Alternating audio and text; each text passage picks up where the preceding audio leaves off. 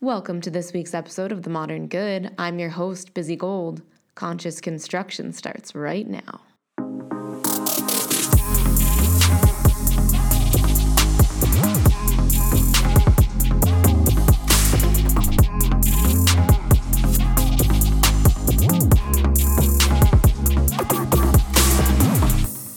Hey everybody, welcome to another episode of The Modern Good. I'm here with Dr. Laura Sanger. Dr. Laura Sanger is a clinical psychologist, author of The Roots of the Federal Reserve, and a small business owner. Her current focus is awakening people to the spiritual battle at hand and the psychological warfare of the globalist agenda. My cup of tea. Dr. Sanger has been involved in spiritual mapping for the past 25 years. She is passionate about seeing individuals, people, groups, regions, and nations set free from enslavement. This led her to write The Roots of the Federal Reserve, Tracing the Nephilim from Noah to the U.S. Dollar, an investigative journey through time using spiritual mapping concepts to uncover the deep layers of defilement within our monetary system. Dr. Laura, welcome to the show. It is an absolute honor to have you on as a guest. Thank you. Thanks for having me. Yeah, so I've been following your work for about 6 months. Absolutely love everything that you teach about. And I know a lot of our listeners here have been a part of my journey of how God has uncovered or guided my eyes to certain pieces of information. And I love how often when I hear you speak on interviews, you talk about how God has a very specific timing for when something is to be revealed or uncovered. And it sounds like a lot of that has been part of your journey. So I would love for you to share with our listeners what your journey into some of this work has looked like and how God led you kind of from, let's say, like early 20s on into the journey that you're on now. Well, I kind of like you, I absolutely love scavenger hunts. And so the Holy Spirit knows that about me. And so he will lead me on these scavenger hunts and just lay clues along the way. So in my 20s, I was in graduate school. So by profession, I'm a psychologist. And I attended Fuller Theological Seminary in my 20s. And it just had a profound impact on who I was as a person.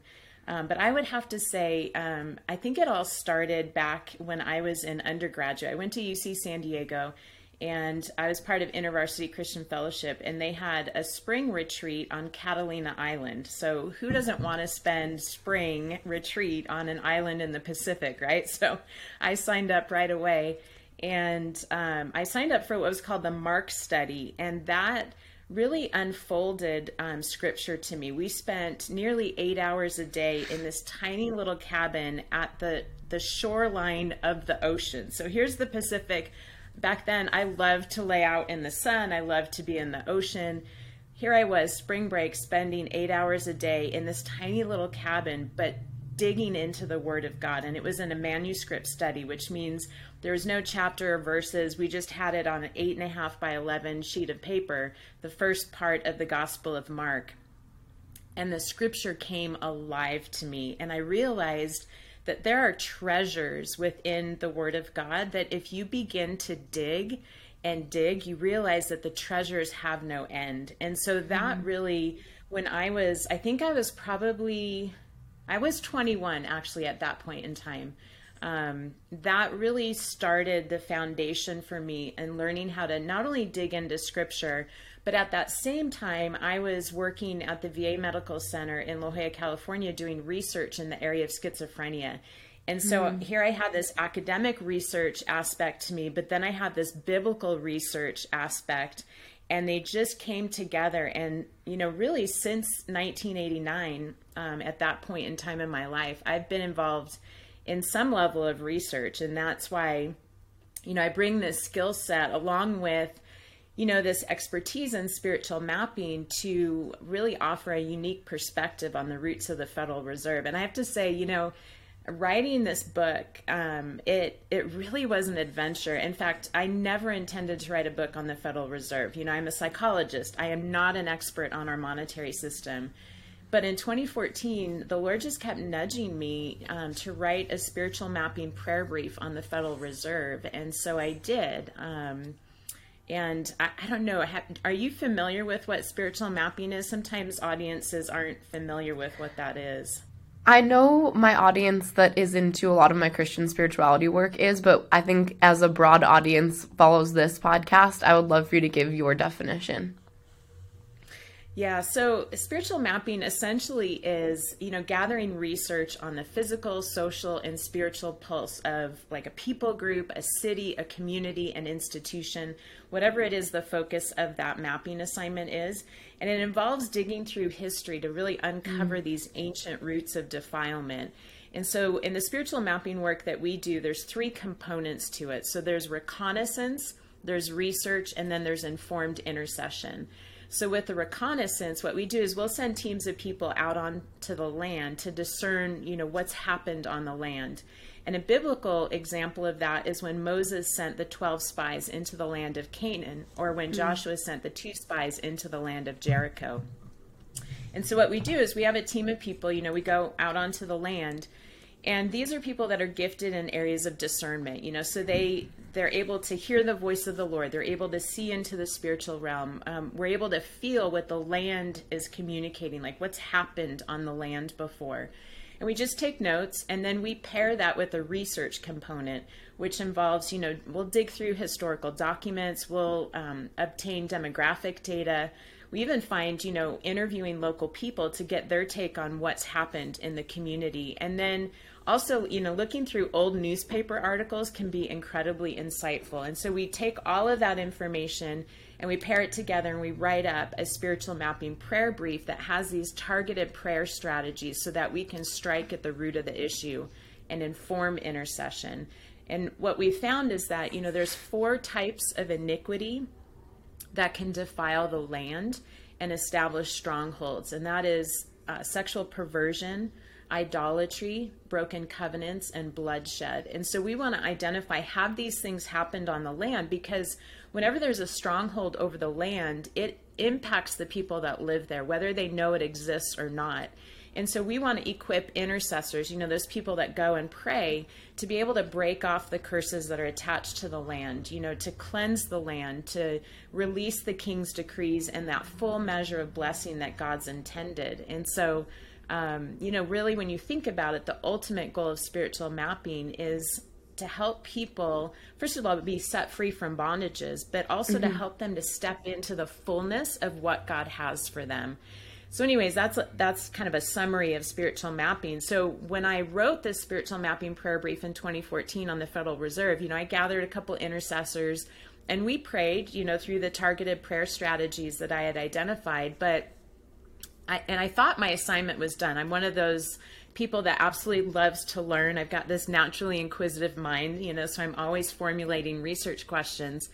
And anyways, I thought, that intercessory assignment was done with regards to the Federal Reserve. But probably over like another year and a half or so, I just kept getting this nudge from the Holy Spirit that I wasn't done. And so in 2016, I picked it back up and I began researching and writing. But I have to tell you, like the first year, first of all, I didn't tell anyone what I was doing. I was just doing it in my spare time.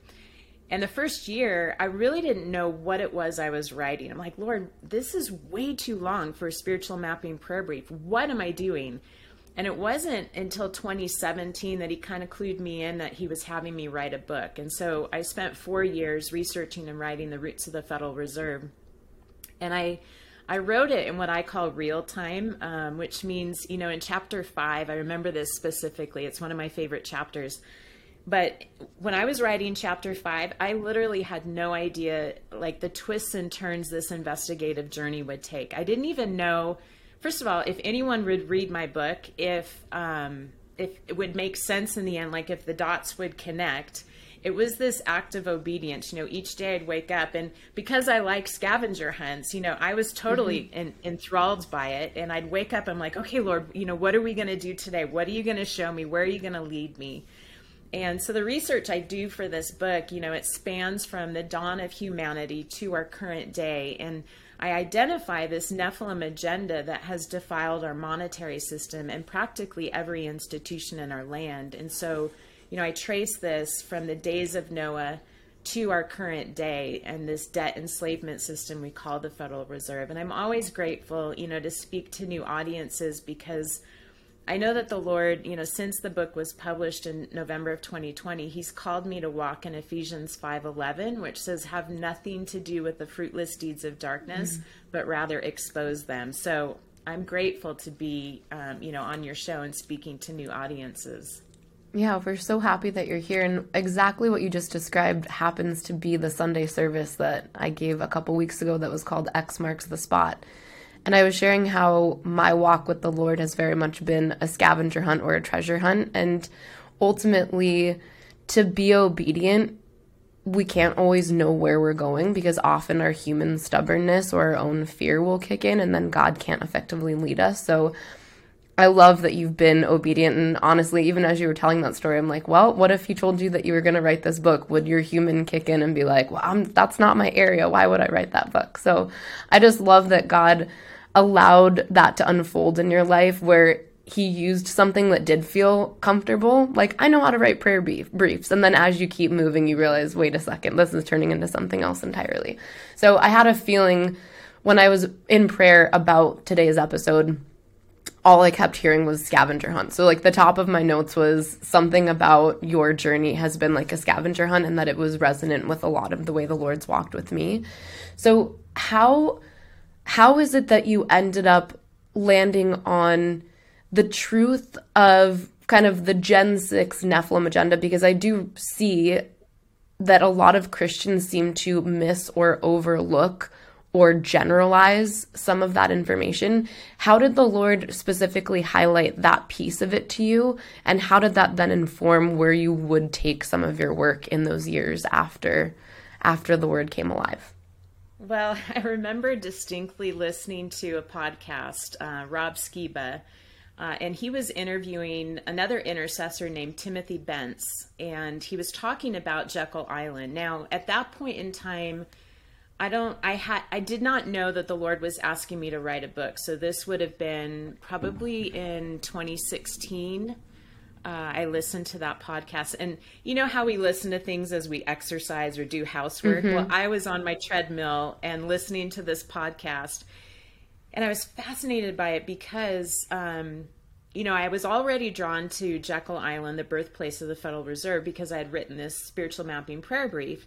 And here was this intercessor talking about how the Lord led him, very much like a scavenger hunt, to Jekyll Island, and just began to uncover some of the roots of what's happened in this land. And so it really piqued my interest as far as spiritual mapping, and then also, just the Federal Reserve. Well, one of the things that Timothy Bentz started talking about were, he saw things on this island that were suggestive of the Timuquans, the native tribe that lived on Jekyll Island, may have had Nephilim genes or may have been giants. Mm.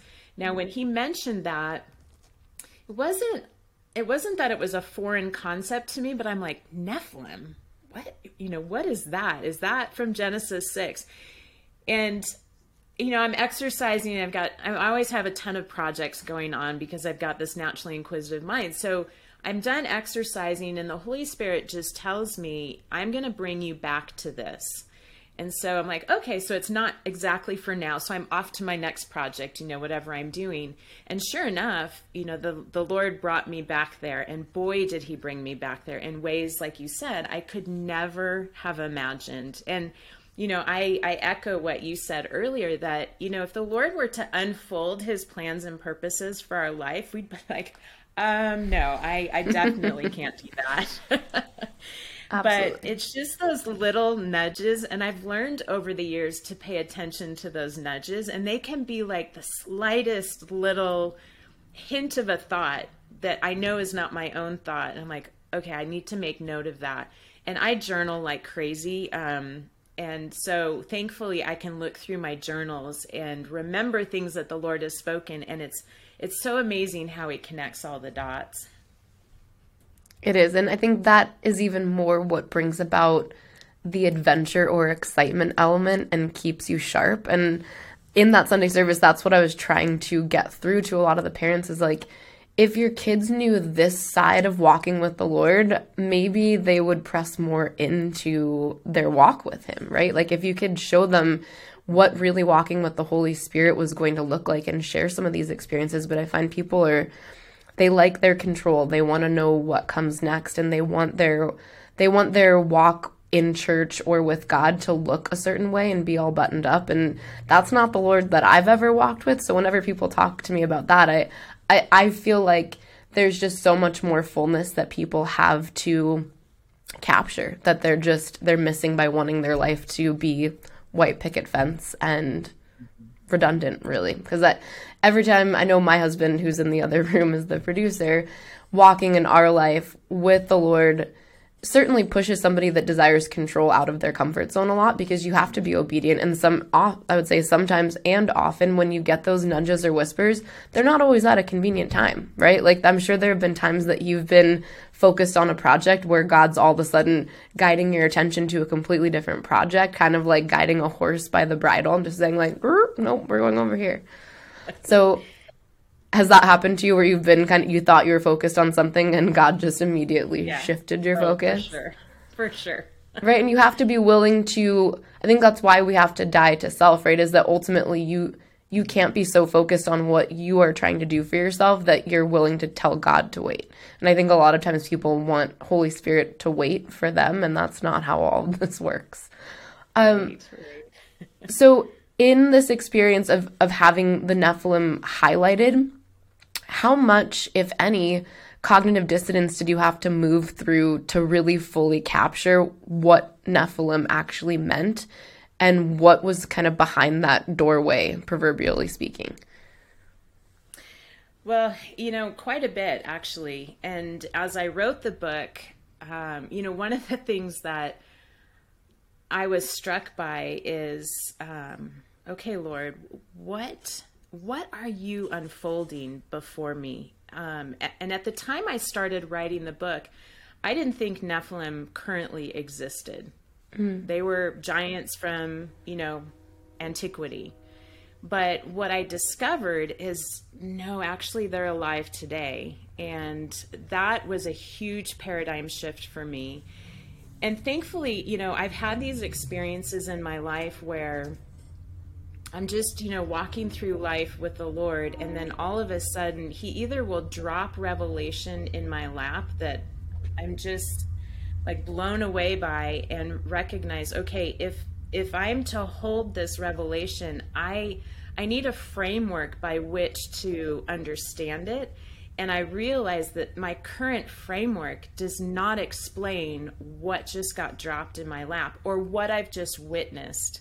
And so I've had these times in my life where I've had to have major paradigm shifts. And so I think that in writing this book, I was a little bit more able to deal with the cognitive dissonance and recognize, okay, I need a new cognitive framework for this, because the framework I have is inadequate. So Holy Spirit, show me what it is you're trying to teach me. And that's one of the things that I absolutely love about the Holy Spirit, is he's the teacher of all things, And so I'm constantly going to him and saying, help me understand what you're trying to show me. And he's so faithful that way.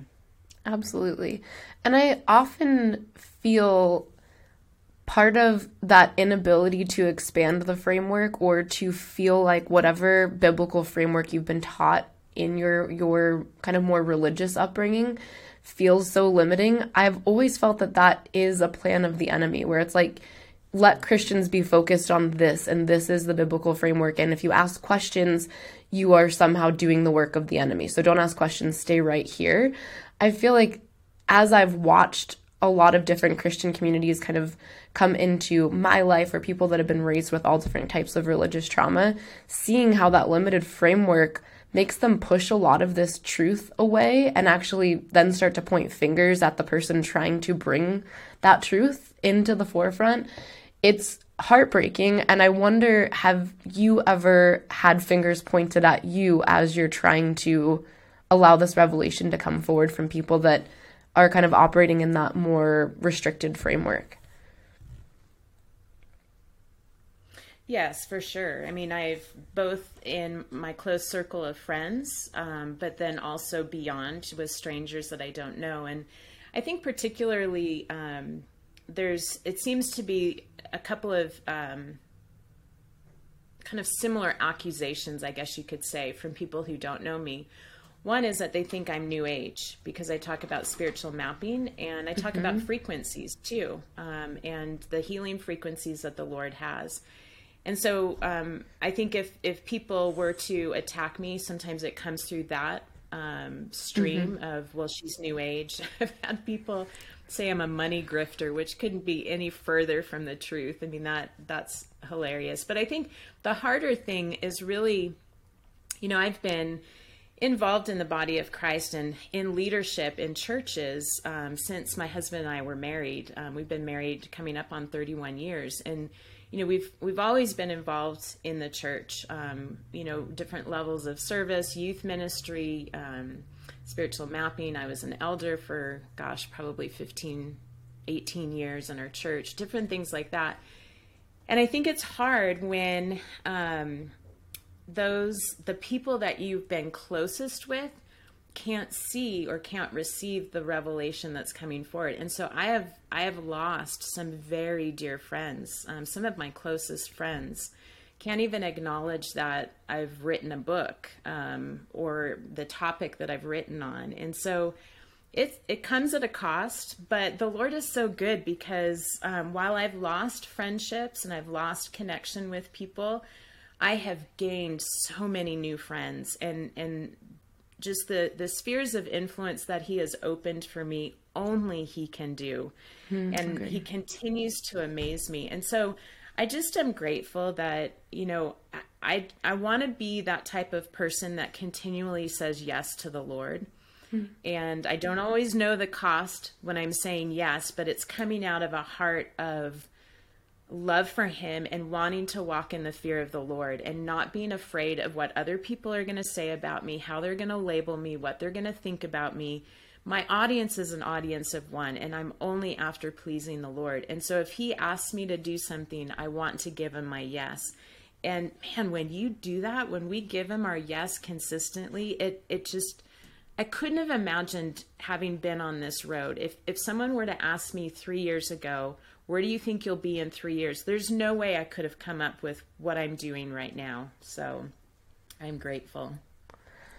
So a lot of the listeners of this show, I'm sure, have found themselves in similar positions where when they stand boldly in the truth, sometimes we lose family members, friends, we get attacked on the internet. I've certainly had my fair share of very public social media attack. So I'm sorry that you had to end up kind of shedding some of those friendships.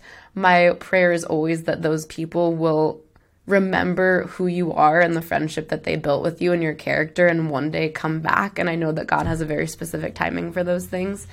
So when we're looking at kind of this moment that we're in today, where there's very much this kind of cancel culture, very divisive society that we live in, is there anything specific that you do to fortify yourself to be able to walk out this truth without kind of the fear of backlash for anyone that might be experiencing that in how they're trying to walk with the Lord? Yeah, so for me, it is time with the Lord, just developing an intimate relationship with him. And I probably, when did I move to Salt Lake? I moved to Salt Lake in 1996. So I would say in 1997, I began just spending time. Well, I spend the time with the Lord each day, but every so often I would have what I called time of listening, where I just come in stillness before the Lord. I don't have an agenda. I don't have, these prayer requests that I'm offering up. I just simply want to be still and know that he's God, that passage in Psalm 46:10.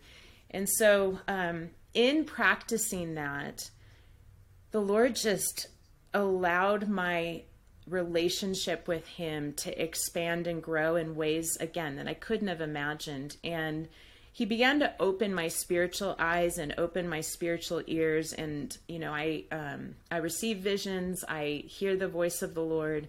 And so we have this ongoing dialogue. And there's times where he'll bring me into the spiritual realm and show me things. And just recently, it was probably maybe a year and a half ago, he showed me that if I come into his presence, that the enemy can't find me there.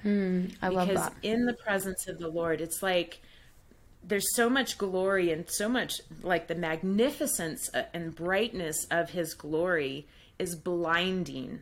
And so if I run into his presence and I remain there, like I said, the enemy can't find me. And another vision he gave me is I'm like this baby bird and I'm under the wings of the Father, and I just have my mouth open, and I want to receive nourishment from him. And so he's feeding me like this baby bird, but then he'll give me an assignment and he'll send me out, and then I'm like the peregrine falcon that is the fastest bird on earth, and when it dives for its prey, I can't remember how fast it is, but it's incredible. And so when he sends me on assignment, I go quickly and do what it is he's called me to do, and then come back under his wings like that baby bird again and just receive from him.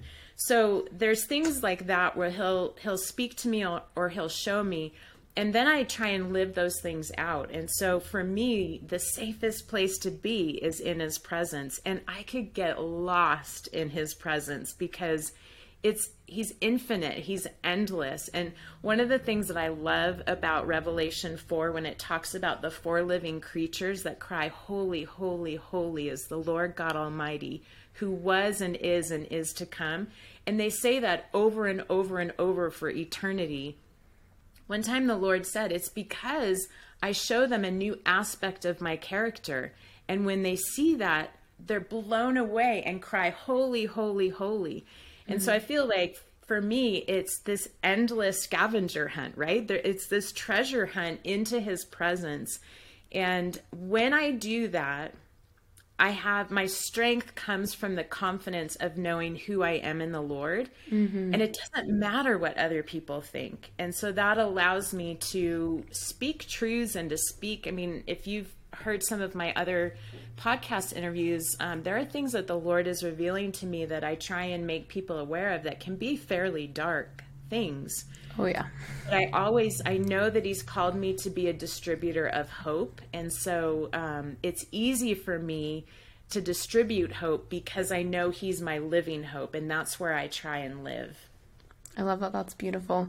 When you were saying the part about the speed of the falcon, it made me really think about how important obedience is and that you move quickly when God tells you to move, and how many people actually falter and start to go in and try to project out all the worst case scenarios. And that is really what takes you out of God's timing for your life, and in some cases out of that really close protection. So I think that was a great visual. I'm definitely going to be reminded of that in my walk personally.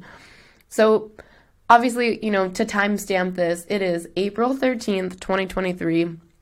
I feel like every time I go on social media, there's, some mention of impending World War III. Other people are saying that World War III has already been happening.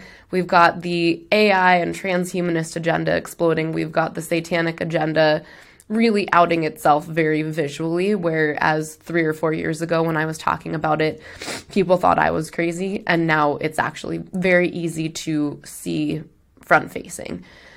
We also have what's happening with Russia, Ukraine, and China. So I think to kind of set the stage politically, socially, because we are a current events-based show, we're in a time that feels very volatile, and I'm wondering from your perspective, the volatility that we're experiencing, how much, if any, do you feel is tied to the Nephilim agenda and how that agenda is unfolding? I think it all is tied to the Nephilim agenda. And it's, in what I do in the book that I wrote, like I said, I go all the way back to the dawn of humanity. And it's important, I think, for folks to recognize that what we're currently living today was started way back in Genesis 3 in the seed war. And so maybe what I can do is just lay out a little bit of a summary of how I see the Nephilim agenda, and then begin to tie it to current day and what we're facing. Absolutely. As far as you what's go happening for it. in Russia. Okay, so for those that aren't familiar with the Nephilim agenda, it essentially, was this plan that was unleashed during the days of Noah. And it's a plan to defile the human genome through the propagation of a hybrid race. Now, the purpose of that is to overthrow God's kingdom. And, as I mentioned, the origins of this go back to Genesis 3 in the seed war. And I'll read 2 verses, verse 14 and 15. It says, "So the Lord God said to the serpent, because you have done this, you are cursed more than all cattle and more than every beast of the field. On your belly you shall go, and you shall eat dust all the days of your life. I will put enmity between you and the woman, and between your seed and her seed. He shall bruise your head, and you shall bruise his heel." So this essentially is talking about this seed war that began. So after the fall, God declared war between the seed of Eve, which is humanity, and the seed of Satan.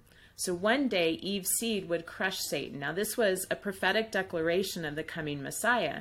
So Satan's strategy then was to contaminate the seed of the woman by altering the genetic code of humans. And this is where the fallen sons of God become integral in Satan's strategy. And we certainly read about this in Genesis 6, but also in the extra-biblical text of the book of Enoch. And so what happens is we learn that the fallen sons of God, they chose to leave their heavenly abode, and they invaded the earth realm by descending on Mount Hermon. And from there, they then lusted after the daughters of men. They took them as wives, mated with them, and then defiled the human genome through propagating this hybrid race. And that hybrid race is known as the Nephilim. Now, one of the things that I did in my book in chapter 13 is I felt like the Lord wanted me to develop this set of proposed criteria to help really advance our ability to discern the presence of Nephilim traits within individuals. And so in chapter 13 of my book, what I do is I lay out 4 physical traits and 19 behavioral characteristics of the Nephilim and their giant offspring. Because as I mentioned before, we cannot be deceived in thinking that the Nephilim only roamed the earth during the days of antiquity. There are Nephilim and Nephilim hosts alive today. Now, a Nephilim host is something that I coined in my book, and it represents a human who is partnered with the spiritual forces of darkness to carry out this Nephilim agenda. And these would be, people that meet the criteria I set out in chapter 13. And I think, many of them are the titans of global governance. These are the global elites over banking, over industry, the political establishment, media, big pharma, big tech. Can I ask a brief clarifying question about that? Would those people know that they are hosting, or are they sometimes hosting subconsciously and they don't realize that it's happening? That's a great question. I differentiate. So a Nephilim host, I think, intentionally partners with the spiritual forces of darkness. And I think that, each Nephilim host is demonized, but not every demonized person is a Nephilim host. And it has to do with intentionality. Okay. Yeah. And so, one of the things that I think is important for all of us to understand is that Nephilim hosts are intent on destroying the followers of Jesus while they enslave the masses, through control and domination and intimidation. And really, this Nephilim agenda and the globalist agenda are after the same end goal, and that is total domination of humanity. And so as I was tracing this agenda, all throughout history, what I found is that in the Common Era, this Nephilim agenda has really been perpetuated by the Khazarians. And, now that we are experiencing the fact that Russia has invaded Ukraine, I think it really is important for us to understand who are the Khazarians, what was their role in history, because they're not found in history books. I mean, it's difficult to learn about them. And I think one of the pieces that's really Do you feel that that's intentional? Yes, I do. Very much so. And I think one of the pieces that's important to connect the dots is actually to understand the role that the Edomites had in the history of Khazaria. And, not many people think about how Esau could be linked to the Khazarians, but it's one of those crazy scavenger hunts that the Lord led me on. So with... Go ahead. You can go ahead. No, you go. I think we've got a lag. Go for it. I wanted to tie, like I said, the link between the Edomites and the Khazarians. So, when Esau transformed and became Edom, that actually had a significant impact on world history. And I go into this more in depth in my book. But if we look at the Hebrew word for the name Edom, it means to be red. And so Esau, he was willing to trade his birthright for red lentil stew. And this choice had substantial ramifications upon his bloodline. So when Esau chose to be red, he essentially sealed this transaction that would constrict his allegiance to a particular seed, and that was the seed of Satan. So by choosing to be red, what he did is he filled his hands with murderous blood. He killed Nimrod and 2 of his men out on the fields when he should have been in the tent making the red lentil stew. Now, one of the things that is a side note, but it's an interesting piece, is that the red lentil stew was actually a traditional meal of comfort that the eldest son would make for a grieving father. So Isaac was grieving the death of Abraham. And Esau, as the firstborn son, should have been the one in the tent making the red lentil stew, but instead he was off in the fields killing others. And that really was the genesis of the color red being linked to the Nephilim agenda. And there's 2 symbols that I followed all throughout history that really unfolded this Nephilim agenda, and it's the color red and the circumpunct, which is the circle with the dot. And so in understanding, okay, so here's this transformation that took place. Edom essentially constricted his allegiance to a particular seed. I need to follow the Edomites.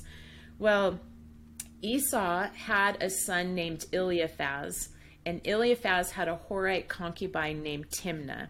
And Timnah bore Eliphaz's son, and they named him Amalek. Amalek means blood licker, as in to devour someone and lick up their blood. Now, the Horites are listed in Genesis 14 among a list of tribes of giants, but it's not thought that they themselves were a tribe of giants, but more that they intermingled with the giants, meaning they spread the Nephilim genes. Well, so here you have the Edomites and the Horites intermingling, and so there's these Nephilim genes that are getting passed along the Edomite lineage. And we would expect then to find examples of this in the Bible. And in fact, we do. There's 3 Edomite men who exhibit traits of Nephilim hosts, and that's Doeg, Haman, and Herod.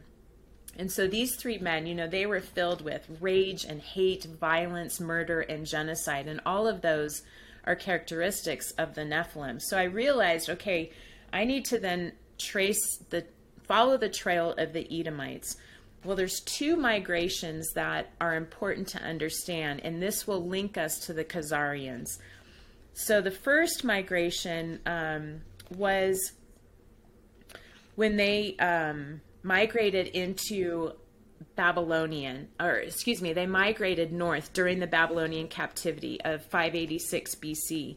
And so when King Nebuchadnezzar, when he, took captive the Judeans, the Edomites actually cheered. It says that in scripture. And true to their nature, they actually took advantage of the Jews' calamity, and they took up residence in the land of Judea, in Judah. And so they lived there for many centuries. Well, then in the 1st century BC, the Idumean cities of Marissa and Dora were conquered by a man named John Hyrcanus, and he was the leader of the Maccabean revolt.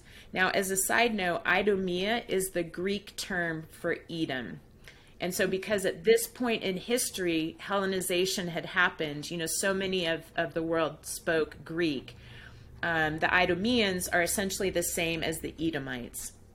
So what John Hyrcanus did at that point in time is he gave the Idumeans an ultimatum. He said, you either convert to Judaism or you leave Judea. Well, they wanted to stay in that land, and so they converted. Well, this is the first time in recorded history you have a mass conversion to Judaism.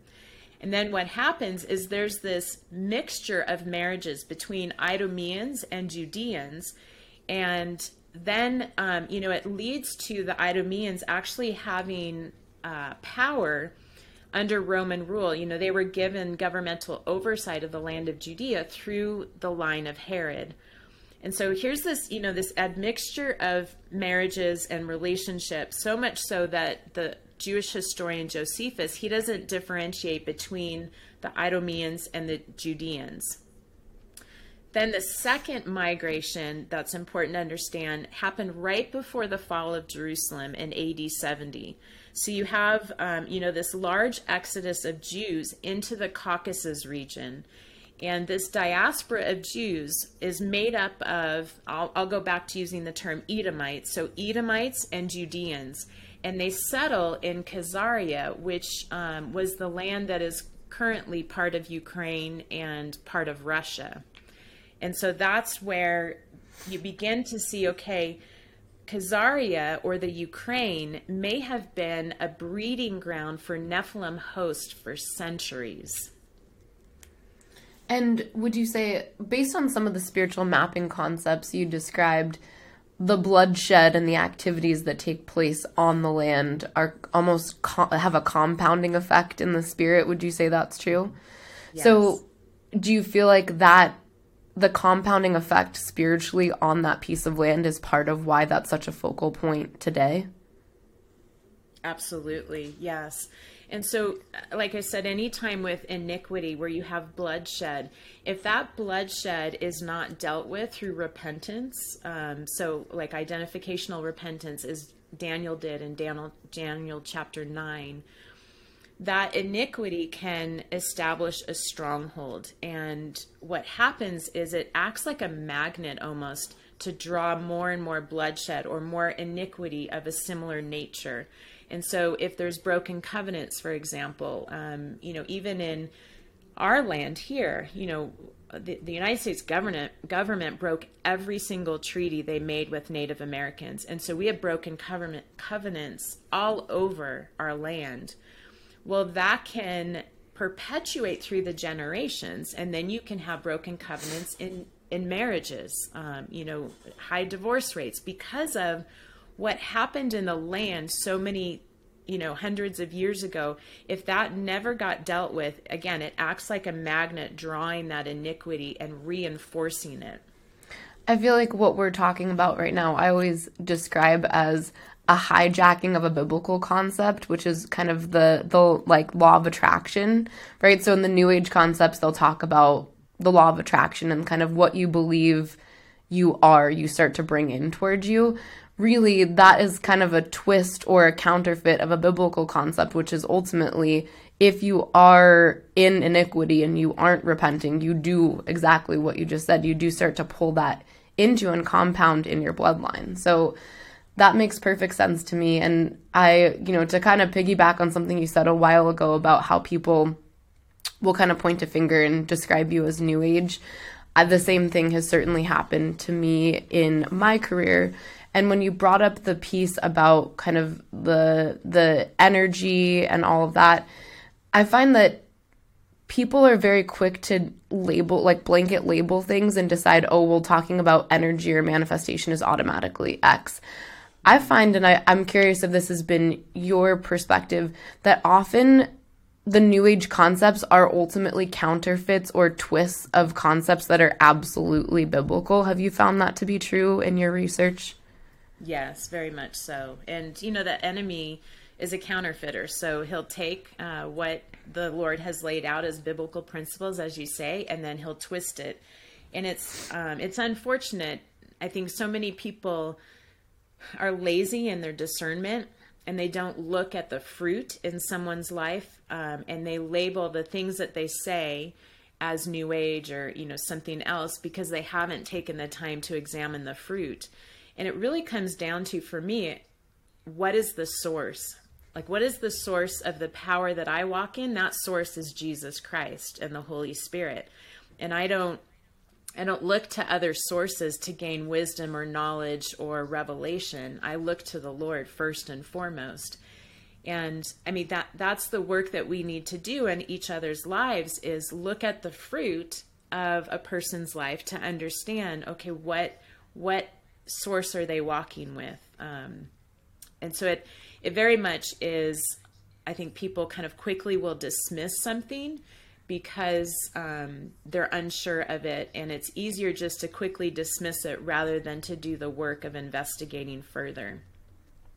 I think that's absolutely spot on. And I do believe that God is calling a lot of people into a walk with him that are willing to do that, that don't have to butt up against a more legalistic upbringing. So I'm encouraged to see how many people that might have even been from within the New Age or other sort of spiritual belief systems that are now really coming into the Lord's presence and obediently walking with him to do some of this unfolding, because I do believe that the time and place we're in right now, that's exactly what I feel like the time is ripe. Like I think there are a lot of people that are willing to step in boldly and reveal things that might ruffle feathers, because I think a lot of this information clearly, it ruffles feathers, rightfully so, because it does make people question their entire belief system, right? The whole way that we look at what the United States is, or what it means to be an American, or even,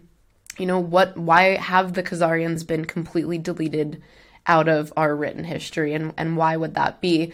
It kind of makes everybody look like a conspiracy theorist, and I think people don't want to be in that sort of seat.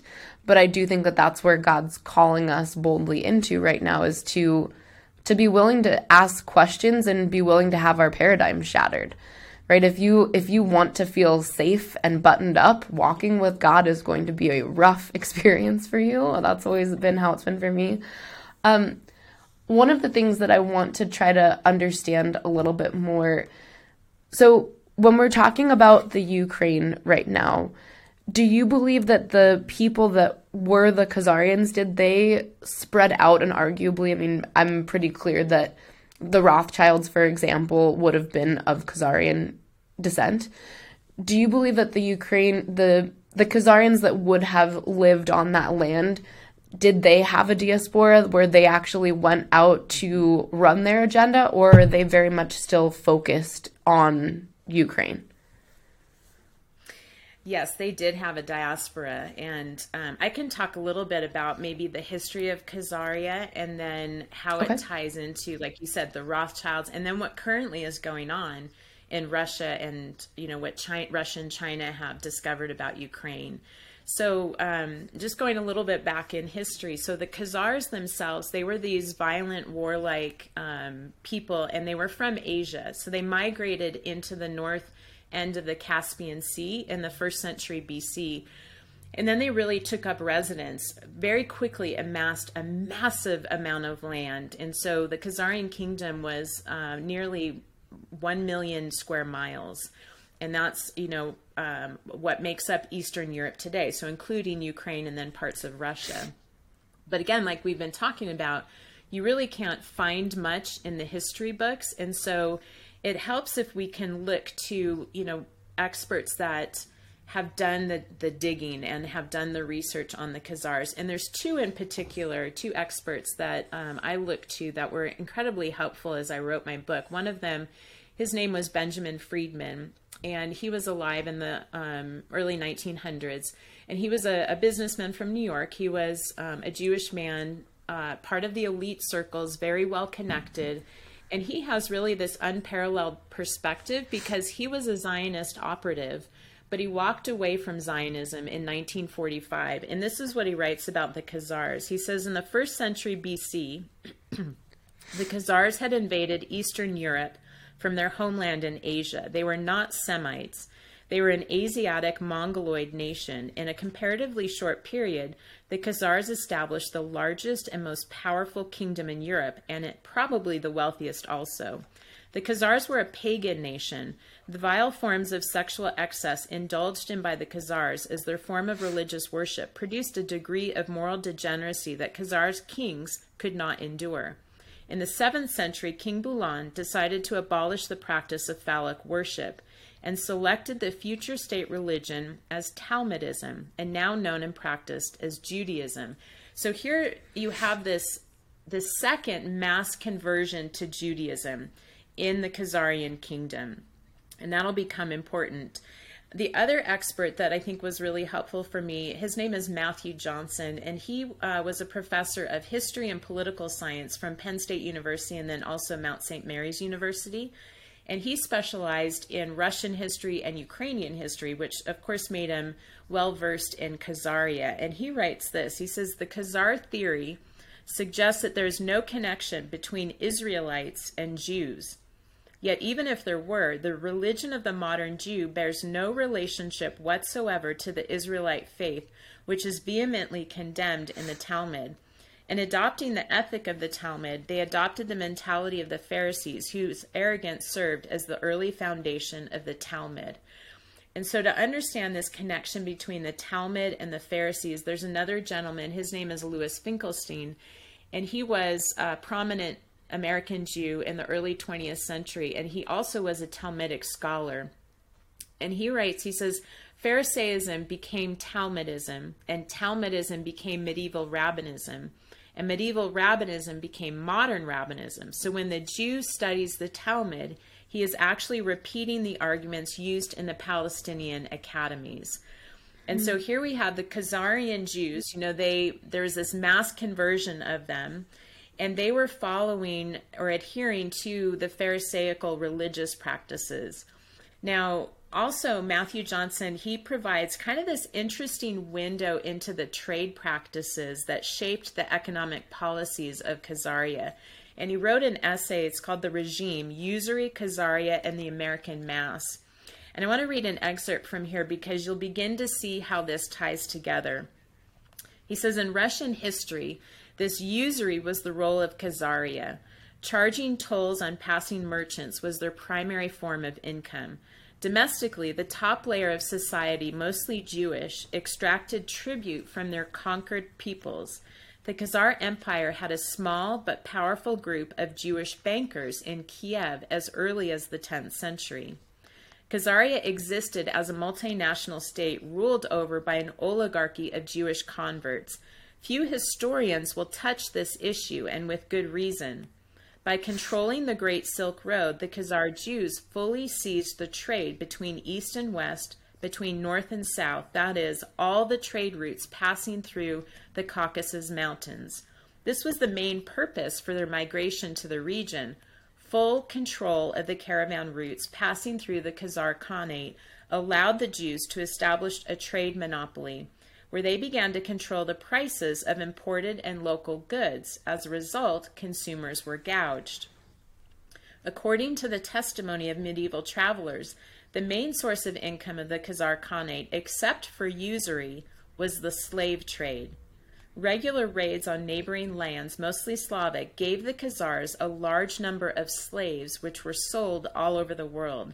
Trade in general, and the slave trade in particular, has always been the traditional source of income for the Jewish entrepreneurs and a source of super profits, which made it possible to get rich quick and further strengthen its parasitic power. And so it's interesting, he talks about this parasitic power, and maybe I'll come back to that in a minute if we have time, but what he's essentially spelling out for us is these Khazarians, they had these behavioral characteristics of Nephilim hosts. They were violent without remorse. They engaged in sexual degradation. They were dishonest in their business and trade practices, and they were trafficker of humans. They enslaved other people. Now, eventually what happened is the Khazar kingdom was conquered by Genghis Khan's son in early 13th century, and that caused the diaspora of the Khazars. So to answer your question, what they did is they spread throughout Eastern Europe, and these were what became the Ashkenazi Jews. And so essentially the reign of the Khazars didn't end, it just spread. And as you mentioned, yes, the Rothschilds were Ashkenazi Jews, and they've really arguably been the most influential Nephilim hosts in the Common Era. And so, together with the Khazarian mafia, the Rothschilds really have gained a foothold in all the nations across the earth since the mid-1700s. And you think about it, the tentacles of the House of Rothschilds actually reach into the monetary policy of 85% of the nations worldwide. But what is interesting is that Russia broke free from the tentacles of the Rothschilds. So when, more recent history now, Russia, it's been said, that one of the most dramatic reversals in fate in recent economic history was Russia's story. So when Putin came into office as prime minister in 1999, Russia was in debt to the International Monetary Fund $16.6 billion. And Russia at the time only had $8 billion in foreign reserves. So essentially Russia was bankrupt, and they owed all this money. But what Putin did is he aggressively went after paying off that debt by capitalizing on the rising prices of oil. Now, as we know, one of Russia's strongest exports is oil. And so this black commodity really helps set Russia free from the chains of enslavement. So in 2006, Russia was able to pay off the debt to the IMF. Now, the IMF is a Rothschild-controlled bank. And once Russia did that, they successfully were able to extract themselves from the stranglehold of the Rothschilds. And of course, for this heroic feat, Putin has been characterized as the bad guy ever since. And we know, Nephilim hosts, they are skilled at smear tactics. And I'm not saying necessarily that Putin is a saint, but we have to recognize that he stood up to the Nephilim hosts in 2006, and he's standing up to the Nephilim hosts that are ruling in Ukraine right now. And China and Russia, they've uncovered that Ukraine has housed numerous U.S. biolabs. And what's interesting is, before we knew that COVID-19 even existed, November 12th of 2019, the Department of Defense, they awarded a COVID-19 research contract to Labyrinth Global Health, and that was to be conducted in Ukraine. And so we see that Ukraine has been aiding the U.S. in developing these bioweapons. So it's no wonder that Russia is made out to be the bad person, right? Mm-hmm. And I think sometimes, I have friends that are Ukrainian, I have friends that are Russian. People tend to only see the situation from the civilians that are getting pulled into, on one side or the other, the war. And I find that can be a really disempowering position. And I know, of course, our human nature wants to care about friends and family that are caught in the crossfire.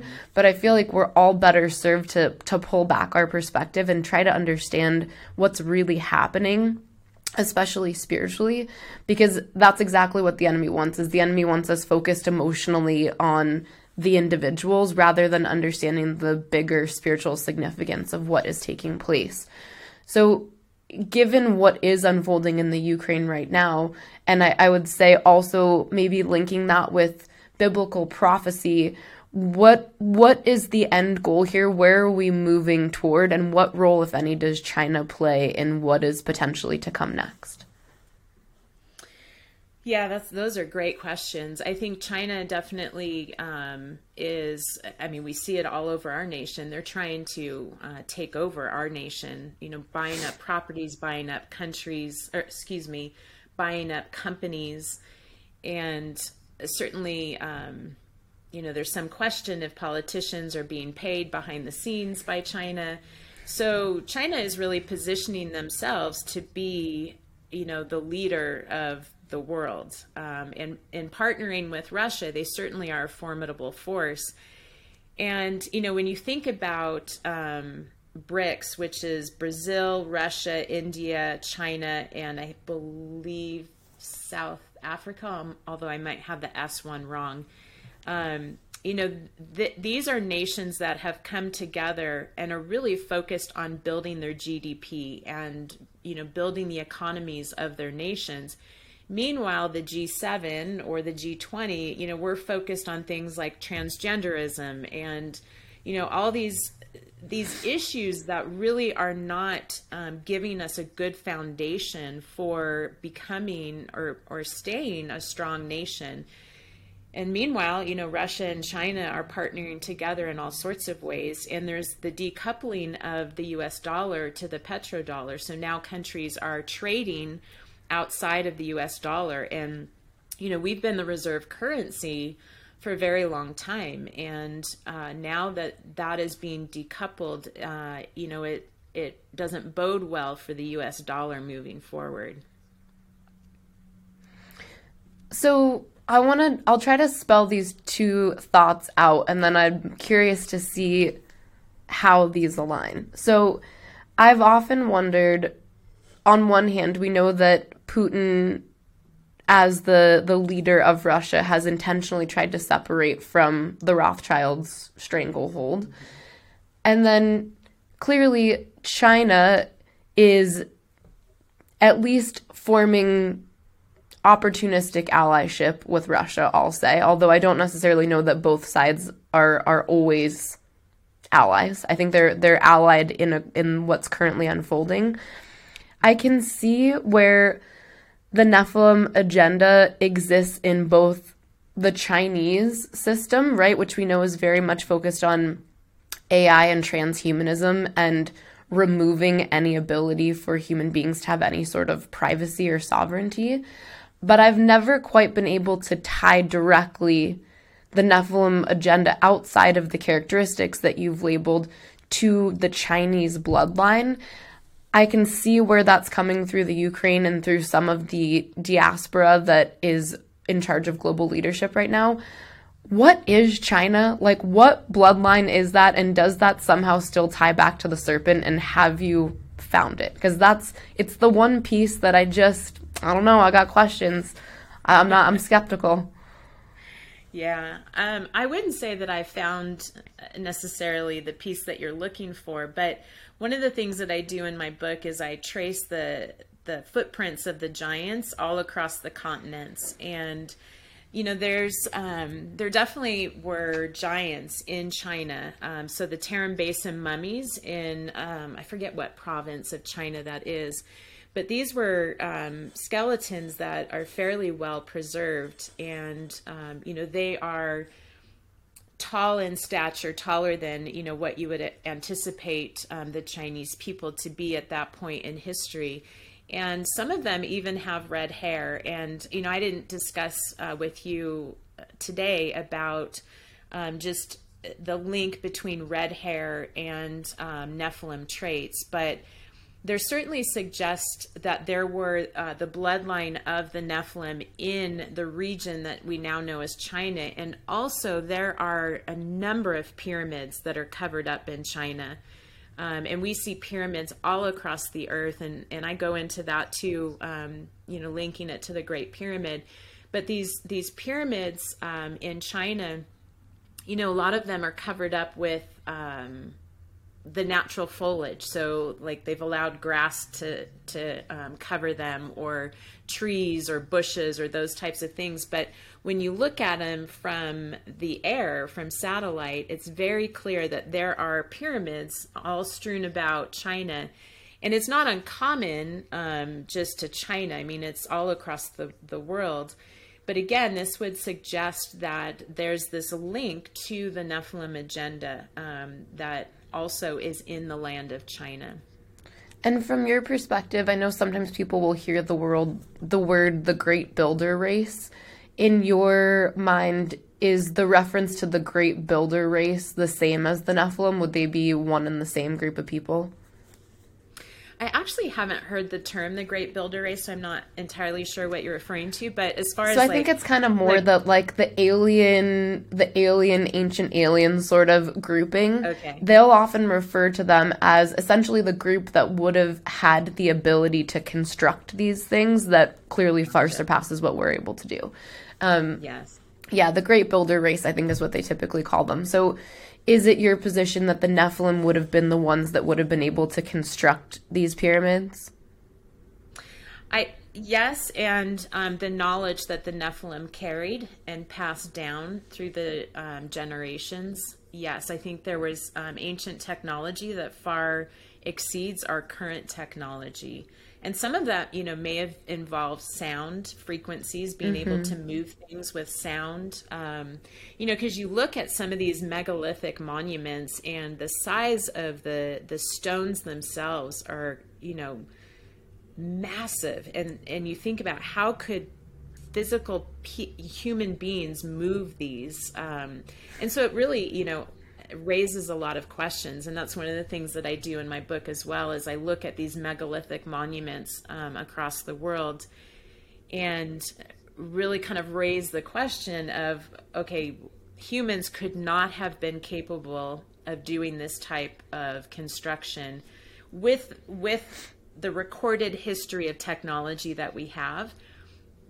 Humans could do it with ancient technology that is no longer available in history books. And so that's some of, I believe, what the Nephilim agenda is about. Is I think they're so far beyond in technology than what we know. And this kind of taps into understanding the fact that there are Nephilim alive today, which again is very hard for people to wrap their minds around. It does say and after though, right? I think people forget the and after, right? They're like, that's inconvenient, so we're just gonna pretend that it doesn't say and after, because it makes you question your reality. Right. And, one of the things that we started our conversation talking about is, when you say yes to the Lord and you follow the lead of where he's taking you, he'll take you on this grand adventure. And, when I wrote this book, I had no idea that he would open up the doors for me in the realm of developing friendships and connections with people coming out of satanic ritual abuse. And in doing that, the Lord has brought people to me, numerous people, so not just one person, but numerous people that don't know each other, that have encountered Nephilim. And that's when my paradigm had to shift. I mean, I sensed that there was these Nephilim hosts, but the fact that currently there are Nephilim alive today was a shift in paradigm for me. And that's, it really shows us that this Nephilim agenda wasn't just during the days of antiquity. They are trying to defile our human genome. They want to turn us into hybrids. And in order to do that, they've got to hijack our mind first. And that's why you see all of this fear that's being rolled out, because fear is one of the main drivers of mind control. Mm-hmm. And if these Nephilim hosts can keep the masses stuck in a state of fear, then we don't use rational thinking or critical thinking skills. And they can lead us wherever they want us to go. And I think that's what's been busy happening. Absolutely agree with you. So I wanted to bring up something that we were working through in a recent conference that we held here. And I feel like God took me so far, and then I was left with some questions at the end. So I guess I'm curious if potentially you've been given any insight on this. So when I was preparing for a conference that I led last October, as I'm sure you've had happen before, it started off as kind of a whisper, and then it wouldn't go away. And I realized, okay, I need to write this down, where I just kept hearing Japheth. And at a certain point, I was like, okay, I'm going to write it down. I didn't think that it was relevant to what I was bringing through over the conference, but it ended up actually being everything. So Holy Spirit had me essentially map from Japheth to everything that's unfolding right now. And one of the things, I had gone through all of the different bloodlines, and I'll send you a screenshot when we're done with this to kind of show you my map. One of the questions that I ended up having after I had mapped out where each of these bloodlines ended up essentially terminating at this point in humanity was why, and this is probably a loaded question and you're not prepared for it most likely, but I'm just going to throw it out there. Why do you think Hitler specifically targeted a group that would have been primarily Ashkenazi Jews? And do you think that ultimately why he was targeting them is still partly tied into this Nephilim human genome defiling? Great question. So I think that Hitler was part of this Nephilim agenda.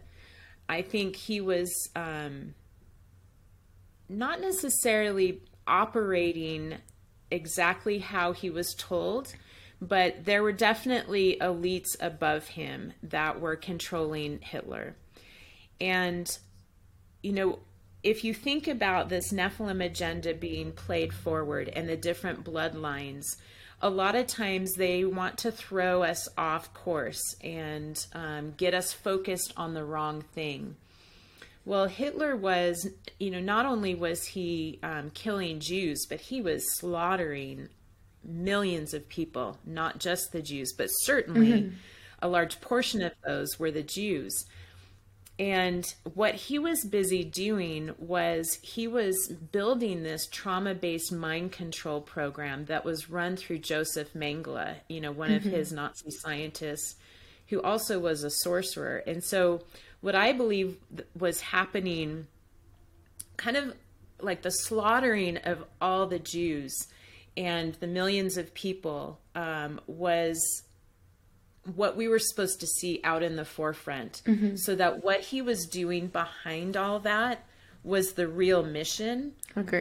But he needed all that bloodshed to be able to get the power. And so and this kind of ties into what I was just speaking about with satanic ritual abuse. Some of the folks the Lord has brought into my life, and I have a dear friend from South Africa. Her name is, she goes by Elle. It's not her real name. And she is part of the royal bloodline, and she's an overcomer of satanic ritual abuse. Well, she's taught me a lot about this Hitler project, as have other people that minister to folks coming out of SRA. And so this Hitler project began in 1944. And as I mentioned, it was a trauma-based mind control program. And what Hitler was trying to do is he was trying to create a satanic bloodline through the convergence of the 13 royal bloodlines. And so what Hitler and Mengele did is they essentially set the stage for what's called a multiple incursion. So another time in history where you have the mating of a spiritual being with a human being. And so what happened is there was this conception ritual. And with the conception ritual, the daughters born from this conception ritual were hand-selected to birth Nephilim. And so what this conception ritual was is you have, at least one royal monarchy, and then you have another person. They come together for a pre-planned conception event. At the same time, all across the earth, you have rituals involving blood sacrifices. And the reason for that is all of that iniquity force converging at the moment of conception. So it's all synchronized so that there's this interplay with the spiritual forces of darkness during that conception. And what I've learned is that the daughters, the children born as a result of that conception ritual are said to have a triple helix DNA. So the third strand of their DNA is in the spiritual realm. Now, what happens is when they're birthed as a result of this conception ritual, they're birthed right into the Luciferian occult, and they are ritualistically abused from the point of birth. And that trauma leads to dissociation and multiple personalities. Now, what happens too is that,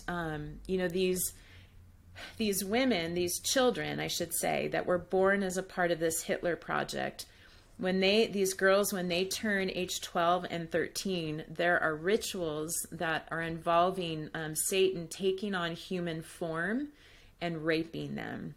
And when that happens, because they have that third strand of the DNA linked to the spiritual realm, they're able to conceive Nephilim. And so my friend Elle has birthed Nephilim, she's birthed hybrids, and she's birthed humans. So Nephilim, like I said, are birthed as a result of being raped by Satan because they're the direct seed of Satan. Hybrids are birthed as a result of being raped by Nephilim. And not only my friend Elle, but there are many other survivors. Again, they haven't talked to each other. It's a little bit like people who have been abducted by UFOs, all kind of have similar stories. This is where my paradigm had to shift because I didn't have a paradigm for any of this. I mean, in graduate school, I had one course in multiple personality disorder, and that was the extent of it. But I've never worked with clinically people that have dissociative identity disorder. I know it exists, but I didn't realize the satanic ritual abuse realm. And so that's really opened my eyes.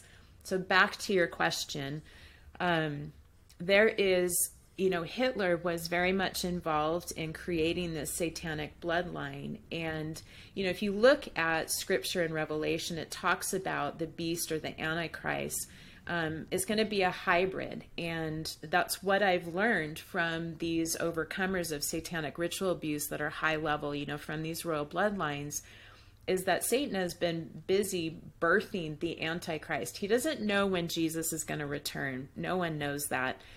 But he's had an Antichrist ready. And so these Nephilim are birthed, and, many of them are underground at Mount Hermon, Area 51, Antarctica, Neuschwanstein. And when also you shared about the UN base on the top of Mount Hermon, that was pretty mind-blowing. Because it just, the way that you, and if you wanted to add a little bit about kind of what that is, because I think sometimes people hear this stuff and they're like, wait, whoa, you guys just took a sharp left. I was following you, and now we're talking about Satan raping people and birthing hybrids. So listen, if all of a sudden you feel like we just took a sharp left, that's what we do on this show.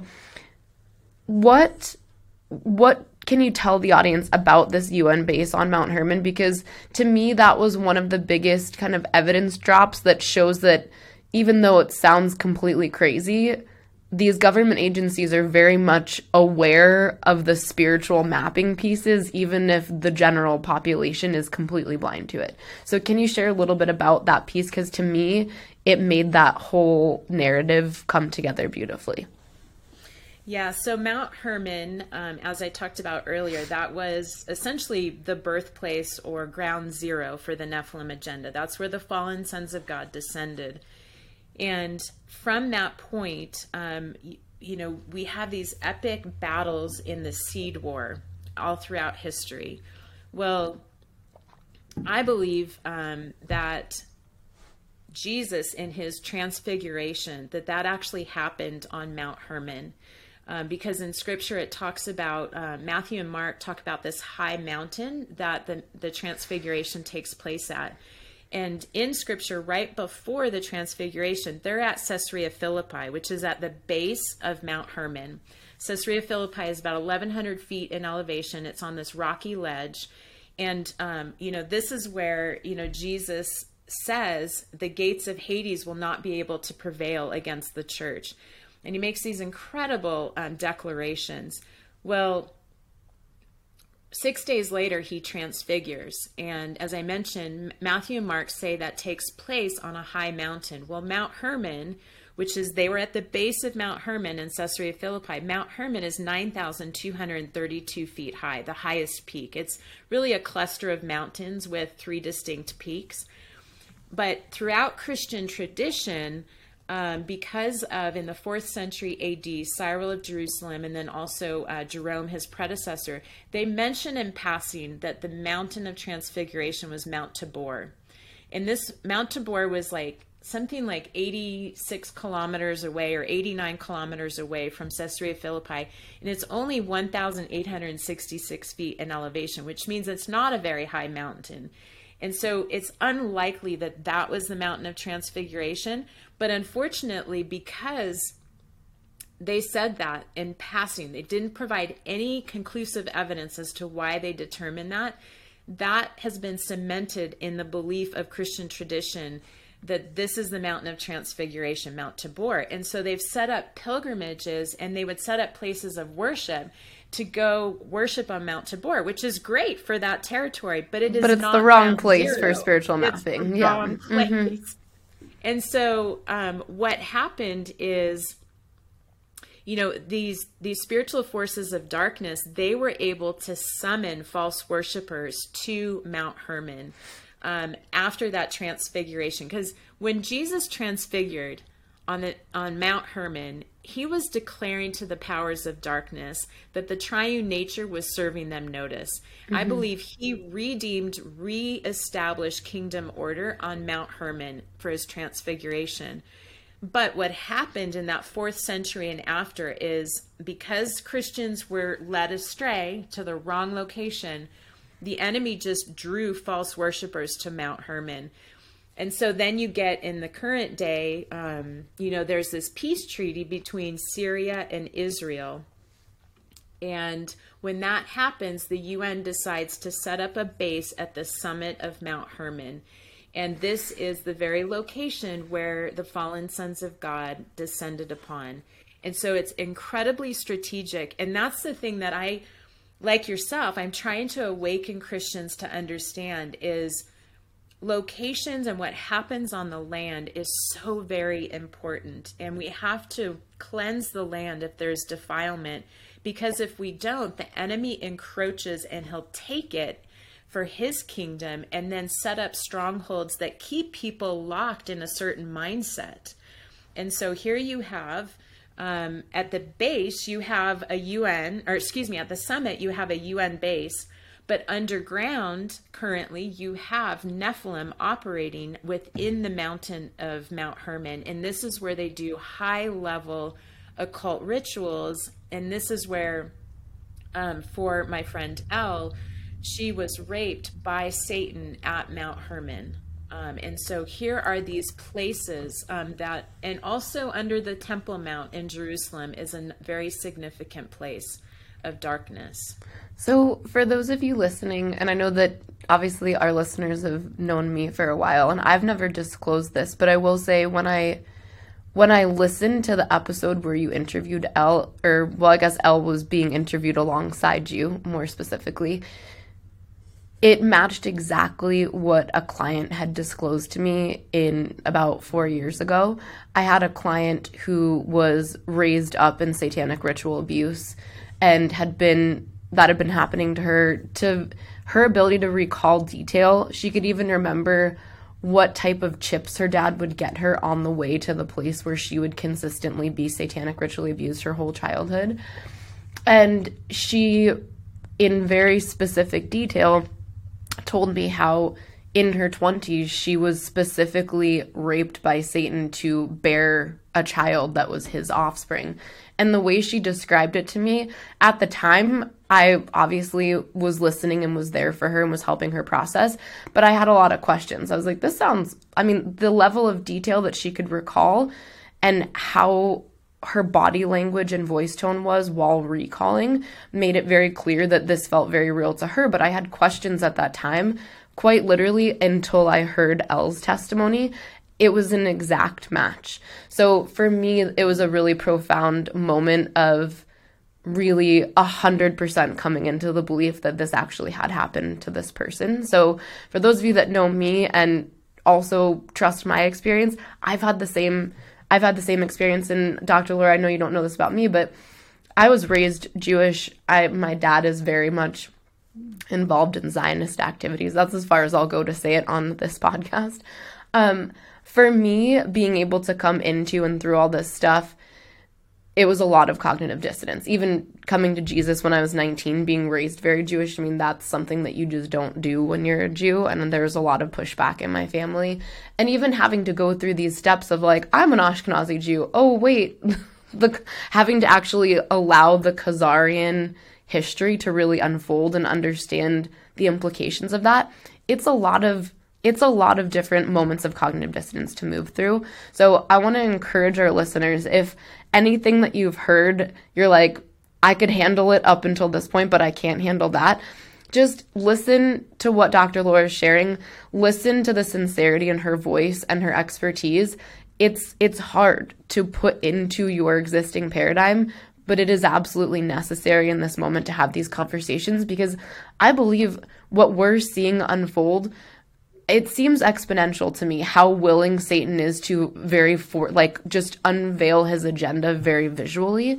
So I feel like for those of you that feel like what she shared might be too much or it's made you want to stop listening to the episode, actually keep going, because what we're about to see unfold, you have to understand these pieces to understand where this is going. Would you agree with that?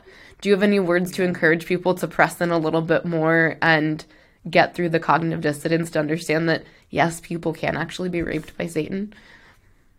Yeah. Well, first of all, I appreciate you sharing what you did, because that's helpful to me as well to hear that there are others who have a very similar testimony to Elle. My encouragement to folks, again, I never could imagine being where I'm at right now and having relationships and friendships with folks that have experienced torture that I can't even comprehend.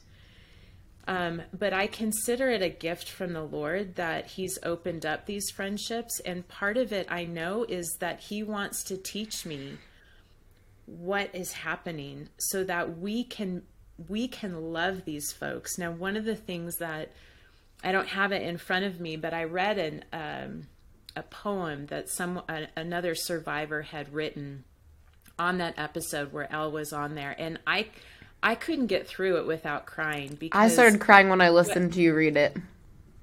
Yeah, it rocked me because what happens is when we have cognitive dissonance, it's easy to just dismiss what somebody is saying as false or they're lying or this can't possibly be, because it's hard work to work through the dissonance. But I want to encourage people that the Lord wants to bring forth what has been hidden in the shadows, and not just for the sake of exposing, but for the sake of setting people free. And I believe there's like this groundswell of, I call them overcomers, because they are overcoming so much. But there's this groundswell of people coming out of satanic ritual abuse, and they need us to be there to listen to them, to support them. We don't have to know how to fix them. That is way too much to put on our shoulders.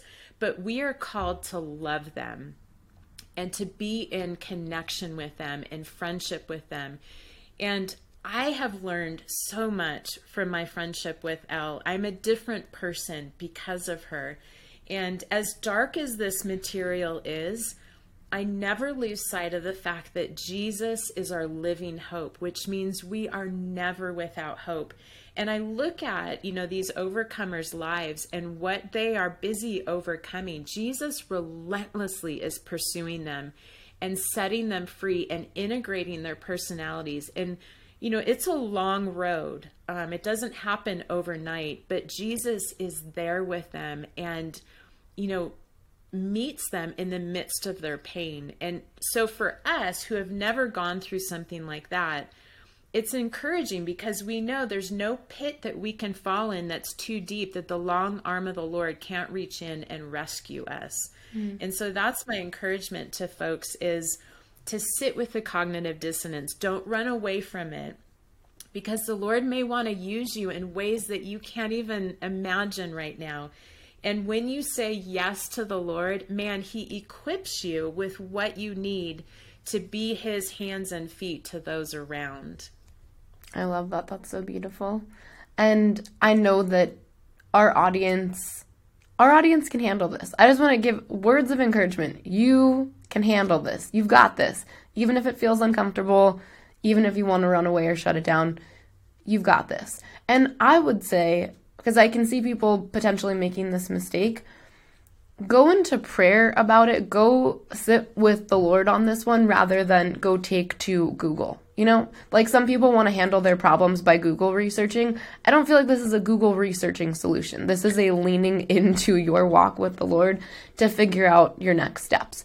I know that a lot of people, when I did something that I refer to as the secret podcast, during COVID, it was kind of an underground podcast so that I didn't get fully canceled. And in a lot of that, we uncovered some aspects of the satanic agenda that are very hard to stomach.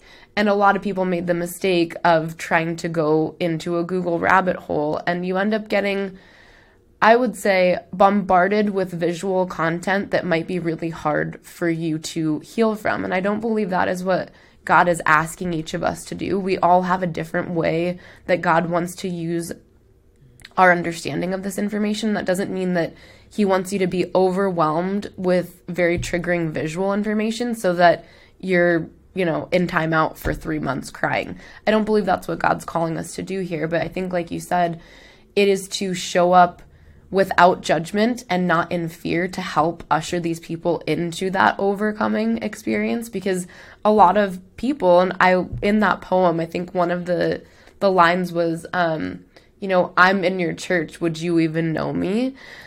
These people are all around you. I've met at least 200 in my career that have been part of satanic ritual abuse or some sort of mind control torture programming. They are out there. They are in your schools. They go to school with your kids. They are in your church. They are everywhere. And they've been able to stay hidden for so long because we refuse to expand our paradigm, right? We're so stuck in this legalistic biblical perspective that we're not taking into account things that are very clearly in the Bible. God wants us to fully open up our eyes and perspective to see what's unfolding. And I do believe the time is now, right? God wants us eyes open, ready to be obedient to do what he's asking us to do. So I quite literally could ask you a million more questions, and I will save them for a future episode because I love the way your mind works, and I also really appreciate the way God uses the way your mind works for his good. And I find, a lot of people will come to me like, Busy, you're so smart. I'm like, all I am is obedient to what God is asking me to do, and he's just using the skill set that he's developed in me. It's not me.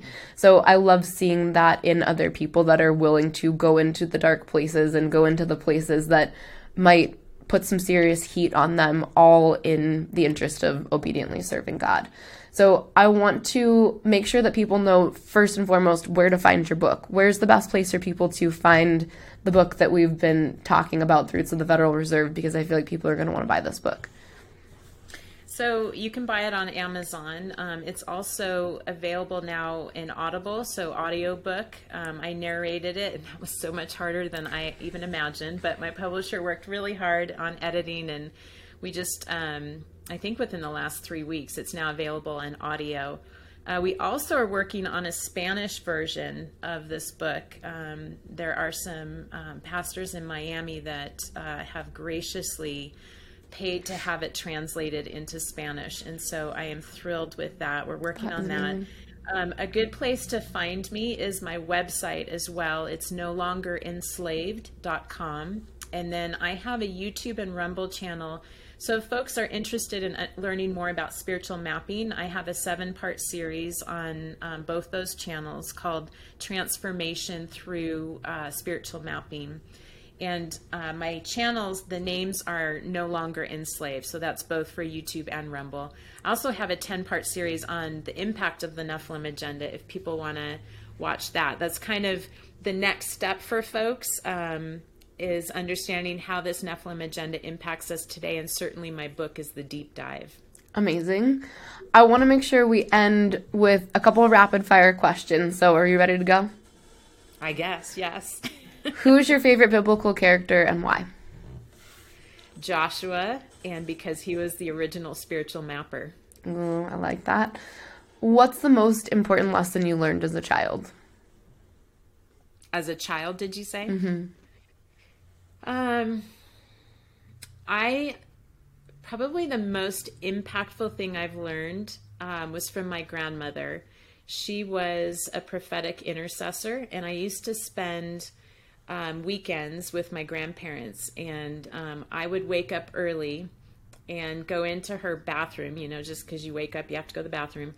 And there was a laundry chute that would go down into the basement, and I could hear my grandmother praying in the basement because she would pray for hours each morning in the basement. And I would lay on the floor and lift up that laundry chute lid and just listen to her. And she'd be praying in tongues. She would be interceding, be crying out. And that made a huge impact on my life. And that's why I'm the intercessor I am today, because of that. I love that. What's the biggest mistake you made in your life, and what did it teach you? The biggest mistake. I've made so many. I think the biggest mistake would be operating under a spirit of control, because it affected. I tell my story of deliverance on other podcasts, but I've been delivered from a spirit of fear of death and a spirit of fear of failure in a fairly powerful way, in that I also was healed at the same time of a heart murmur that I had since a child. So it was pretty incredible deliverance. And then years later, I was also delivered from a spirit of control. And I would say that impacted my relationships operating under control, more so than the fear of death, fear of failure. And so I look back now and I can see how, who I was as a mom, even how I would try and control what my kids would do, how I would try and control my husband. I was in youth ministry at the time, how I would try and control the direction of the youth ministry.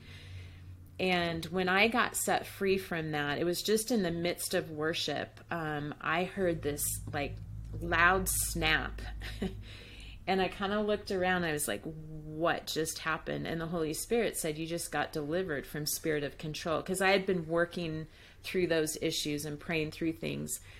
I had to learn how to be a different person. Like, it felt like I had to learn even how to breathe differently, because everything I did was under this spirit of control, really a Jezebel spirit. And so that, for me, I mean, it's generational in my bloodline, but I opened a door to it because of how I chose to act. And so I think that would be, it's not like one mistake, it's like years of mistake living under that. Yeah, more of a theme of mistake. I love that. Right. Well, it was an absolute honor to have you on the show. You are such a wealth of knowledge, and I'm so grateful that you have been following God's scavenger hunt for you, and you've been able to uncover everything that you have. And we would love to have you back on the show. So we're wishing you the best of luck in all of your future endeavors, and hope that we get to spend some more time with you soon and keep building on. I know our listeners are lifelong learners. Everyone's here to really go somewhere with the information. People here don't really like little bits of vanilla information. We like to go deep. So thank you for giving us all this really great depth on the Nephilim agenda. For any of you that are listening that want to go follow Dr. Laura, we will make sure to put all of her information on the show notes on our website. That's going to be at busygold.com. Also, a lot of the information that we talked about works alongside also the biomechanics of deliverance, which is also on busygold.com. Make sure to follow Dr. Laura Sanger, and we will see you next time. Thank you so much, everybody.